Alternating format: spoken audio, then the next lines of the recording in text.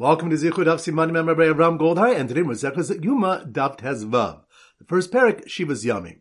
So the three topics we're going to focus on. Number one, a Mishnah in Tamid states that the Kohen selected to do Zrikas Adam of the Tamid, throws the blood on the northeast corner, and then circles the Mizbeach, and throws the blood on the southwest corner. Now, Bryce was brought concerning this mission that Rabbi Shimon Ish Mitzvah changes the procedure and says that when the Kohen comes to the southwest corner, he places the blood on the western wall of the Mizbeach, and then, after rounding the corner, he places the blood on the southern wall.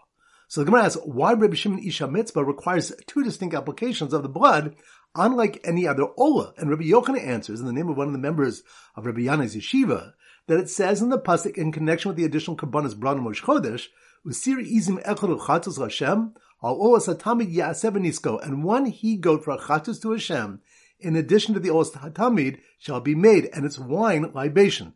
Now the tamid is an ola, yet in this pasuk, the Torah states that the Kohen shall perform the procedure of a chatos in connection with it. So how is this done?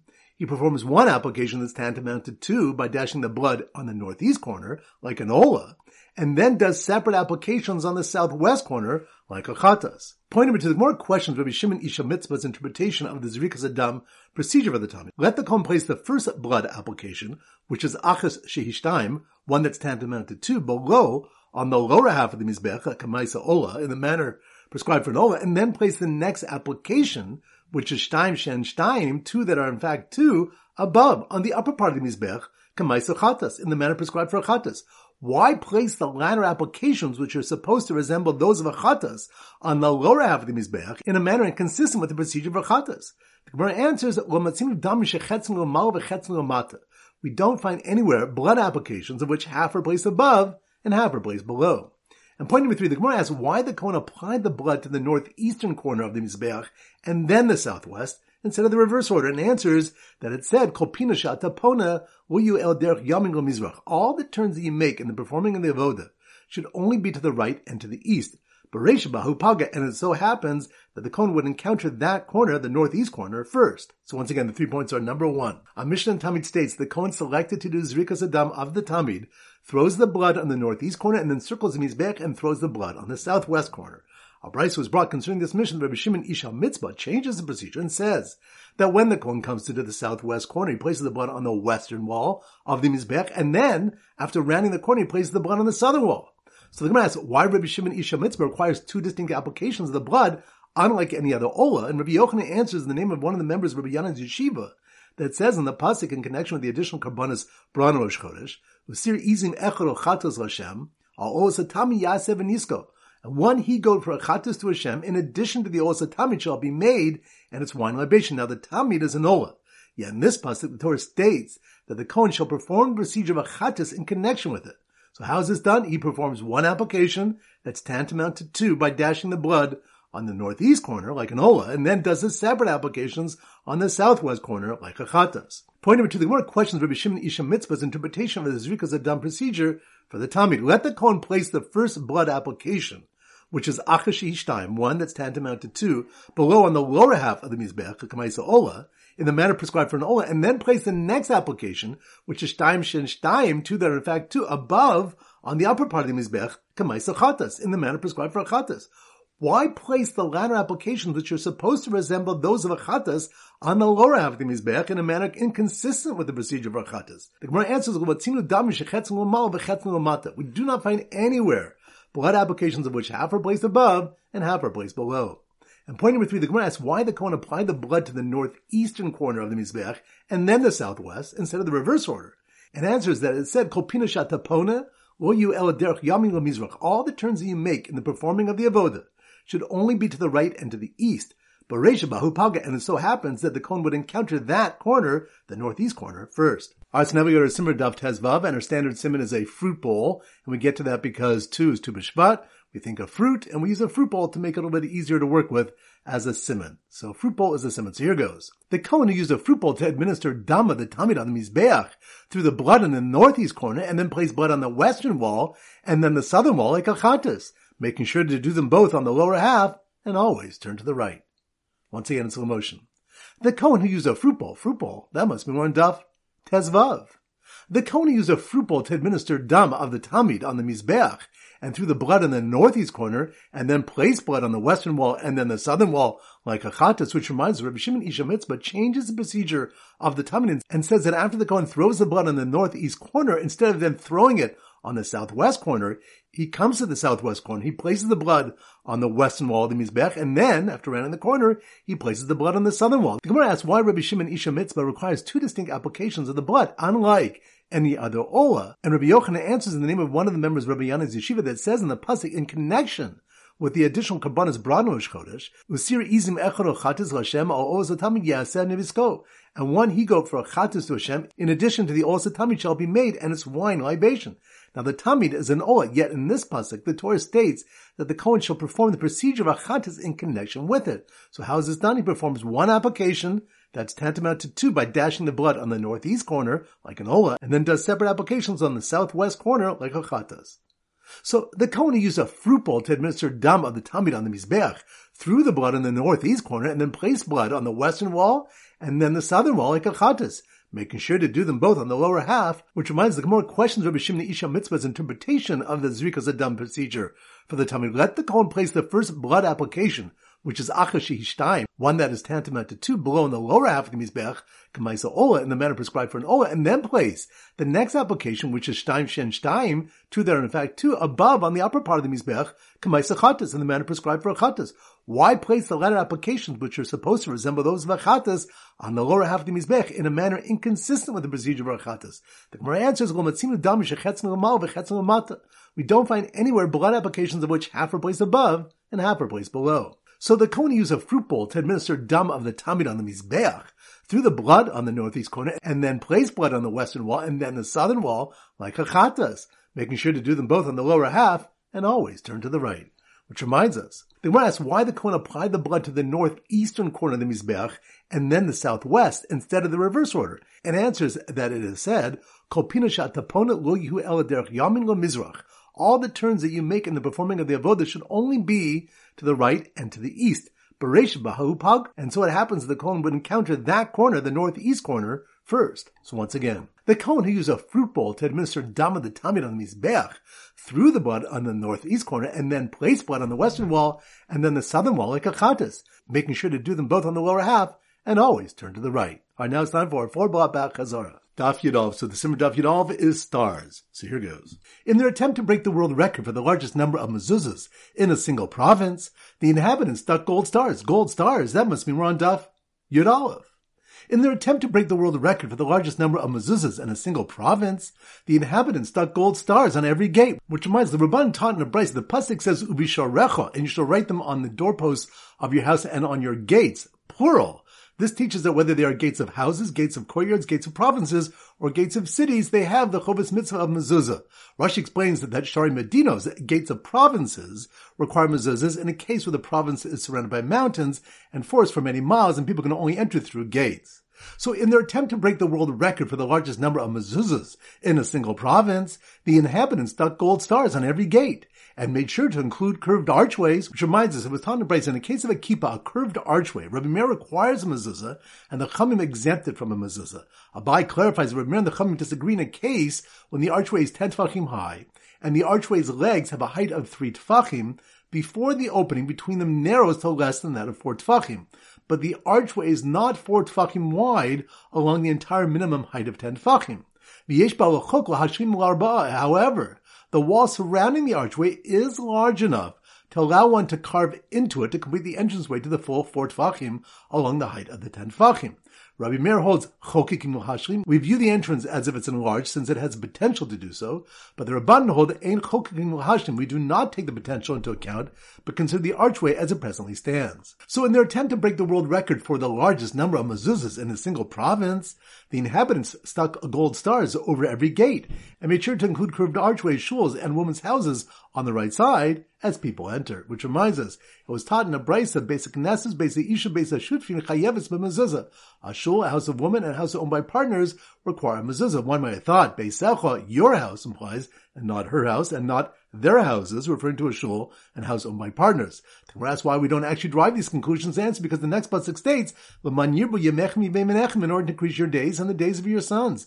Do these people who own houses independently have a need for a long life, but not women and partners? Of course not. The Gemara then asks, then what's the need of the pasuk stating Beisecha? And brings Rav, who answers Derech Biascha. The word your house may be read your entry, indicating that the mezuzah should be affixed the way you enter. And when a person lifts his feet to enter a house, he lifts his right foot first. The Torah therefore teaches that the mezuzah should be affixed on the right side as a person enters.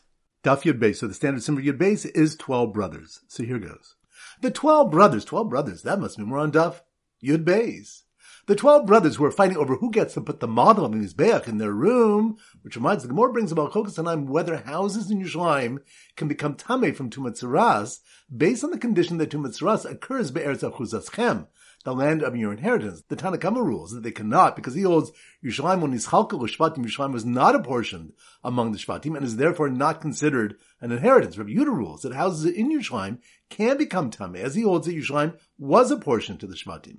A brisa is brought to support Rabbi Yehuda that states, Maya bechelko shel Yehuda, which parts of the base of Mikdash were in the portion of Shevi Yehuda, are Bayis Shakos Azaros, and which parts were in the portion of Binyamin, the Ulam, the Heichel, and the Beis Kodesh Kodashim, and a strip of land which projected from the portion of Yehuda and entered in the portion of Binyamin, Uvaya Mizbeach Banu, and on it the Mizbeach was built. And Binyamin itself was pained by it each day because of his longing to absorb it into his territory. We see from here, though, that Yerushalayim was a portion to the Shvatim. The Gemara then brings a brisa that supports the Tanna Kama. So the 12 brothers who were fighting over who gets to put the model of the Mizbeach in their room were finally convinced by the oldest brother, who pretended to be a newly invested Kohen Gadol in Yom Kippur with his linen belt, that it belonged to him, which reminds us, the Gemara says that while it's obvious that if a Kohen Gadol becomes disqualified the morning of Yom Kippur, before the Tamid Shel Shachar, the new Kohen Gadol is invested into his new position by bringing the Tamid Shel Shachar. But what is he invested into office with if the Kohen Gadol becomes Tamid after the Tamid Shel Shachar? So Rav Ada bar Abba said Ba'avne with his pure linen belt, which was different than the Kohen Hedyot's belt, which was made of shatnez. Abai said, Lo v'shmona mahapech b'tzinura. Before proceeding to the Yom Kippur service, he dons the 8 begadim of the Kohen Gadol and turns part of the Tamid offering over on the fire of the Mizbeach with a fork to hasten its burning, and this act is considered an avoda. And Rav Papa said his performance of the Yom Kippur service, even without any other act, invests him with his office, since only a Kohen Gadol can do the avoda on Yom Kippur. So the 12 brothers who were fighting over who gets to put the model of the Mizbeach in their room were finally convinced by the oldest brother, who pretended to be a newly invested Kohen Gadol in Yom Kippur with his linen belt that it belonged to him, that they didn't deserve it, because their belts were made of shatnez. Which reminds us, when Ravin arrived from Eretz Yisrael, he said that everybody agrees that the avnet of the Kohen Gadol in Yom Kippur was made of pure linen, and the rest of the year his avnet was made of kalaim. They disagree regarding the avnet of a Kohen Hedyot, both on the other days of the year and on Yom Kippur. For Rebbe says it was made of kalaim, while Rebbe Elazar bar Rebbe Shimon says it was made of pure linen. Therefore, according to Rebbe, the 4 begadim that the Kohen Hedyot wore were essentially the same as those worn by the Kohen Gadol throughout the year, besides his 4 additional begadim. Daf Yud Gimel. So the standard symbol for Yud Gimel is a bar mitzvah boy. So here goes.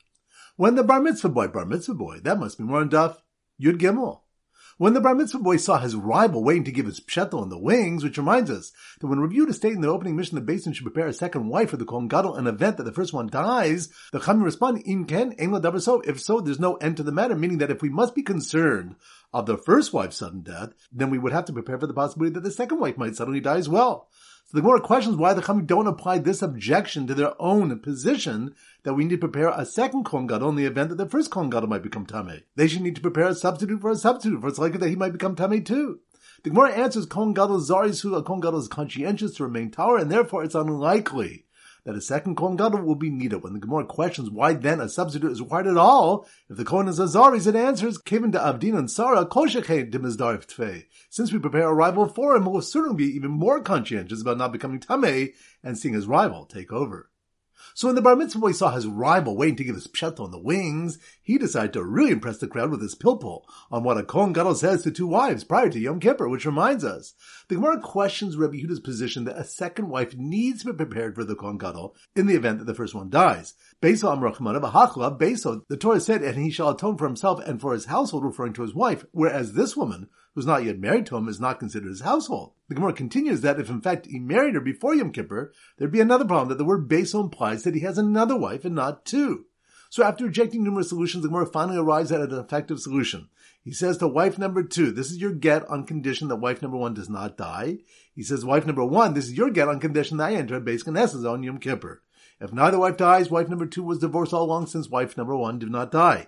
And he remains married to wife number 1 since her get was canceled because he didn't walk into a shul. If wife number 2 dies, she was divorced all along since the condition of her get that wife number 1 did not die was fulfilled, and he remains married to wife number 1 since her get was canceled as he did not walk into a shul. If wife number 1 dies, then wife number 2's get is canceled since the condition was not fulfilled. If wife number 1 dies in Yom Kippur, then the Kohen Gadol, seeing that she's about to die, steps into a shul and validates her get so that she was divorced all along and he was only married to wife number 2. So when the bar mitzvah boy saw his rival waiting to give his pshetel in the wings, he decided to really impress the crowd with his pilpul on what a Kohen Gadol says to 2 wives prior to Yom Kippur and why he continues to serve and won't come to eat if one of them dies. Which reminds us, it was taught in a brayso, Kohen Gadol makriv onen ve'eno ocha. A Kohen Gadol brings karbanas while he's in onen, but he does not eat them. Rabbi Yehuda says kol hayom, the entire day. After Rabbi's first interpretation, Rabbi Yehuda is rejected, he provides a second explanation.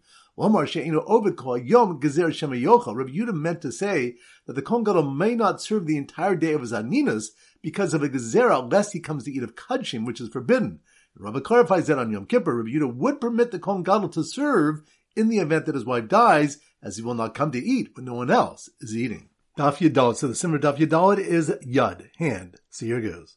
The Kohen who took great pride in his skillful hands, that must be on Daf Yadalit. The Kohen who took great pride in his skillful hands when it came to aiming and doing huzzah was so embarrassed when he accidentally sprinkled a tower person, making him tameh. Which reminds the next mission taught that all 7 days of the Kohen Gadol is sequestered, he does the avoda in order to make him proficient in the various aspects of the avoda which were typically not assigned to him. Rav Chisda says Rav Kiva cannot be the Tana of the Mishnah, since he said, Tower shenafel lav hazah timatu, a tower person upon whom fell a sprinkling of water containing the paraduma ashes, thereby becomes tameh. Since we know that Hazah is done in the Kohen Gadol all 7 days, how would he be able to perform the avoda during this time? The Gemara explains Rabbi Akiva's reasoning. The pasuk could have stated, "V'hiza hatoher alav." The tower person shall sprinkle the purification waters upon him, and it'd be obvious that the person is tameh. Why did the pasuk add the words al hatameh upon the tameh? We can infer from here, al hatameh tower, v'al hatoher tameh. The tower person becomes tower, and the tower person becomes tameh.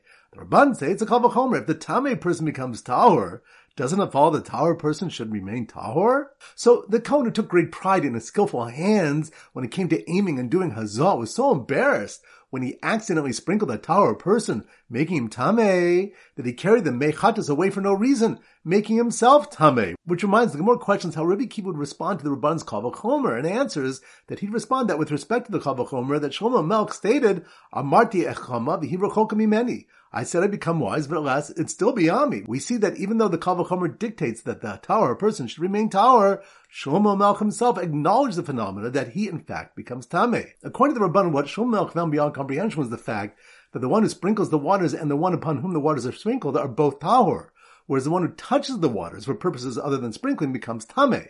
When the Rabban challenged the fact that the pasuk states that the mazah, the one who sprinkles Shalmer's garments, clearly indicating that he is tameh, they answered that the word mazah is referring to the one who carries the water for reasons other than sprinkling. The reason that he's referred to as the mazah is to teach that he only becomes tameh if he's carrying the minimum shear for hazah. So the Kohen who took great pride in his skillful hands when it came to aiming and doing hazah was so embarrassed when he accidentally sprinkled a tower person, making him tameh, that he carried the mechatas away for no reason, making himself tameh, thereby losing his opportunity to burn the ketores and prepare the menorah. Which reminds the Mishnah here that states that the Kohen Gadol burned the ketores and lit the lamps during his 7 days of being sequestered, which implies that the ketores was burned first, goes according to Rabbi Shimon Isha Mitzvah, whereas the Mishnah in Tamid that teaches the ketores is burned after the preparation of the lamps reflects the opposing view of the Chachamim. Alright, now it's time to conclude the pop quiz of 10 questions plus 3 bonus questions from previous Masechtas. Number 1.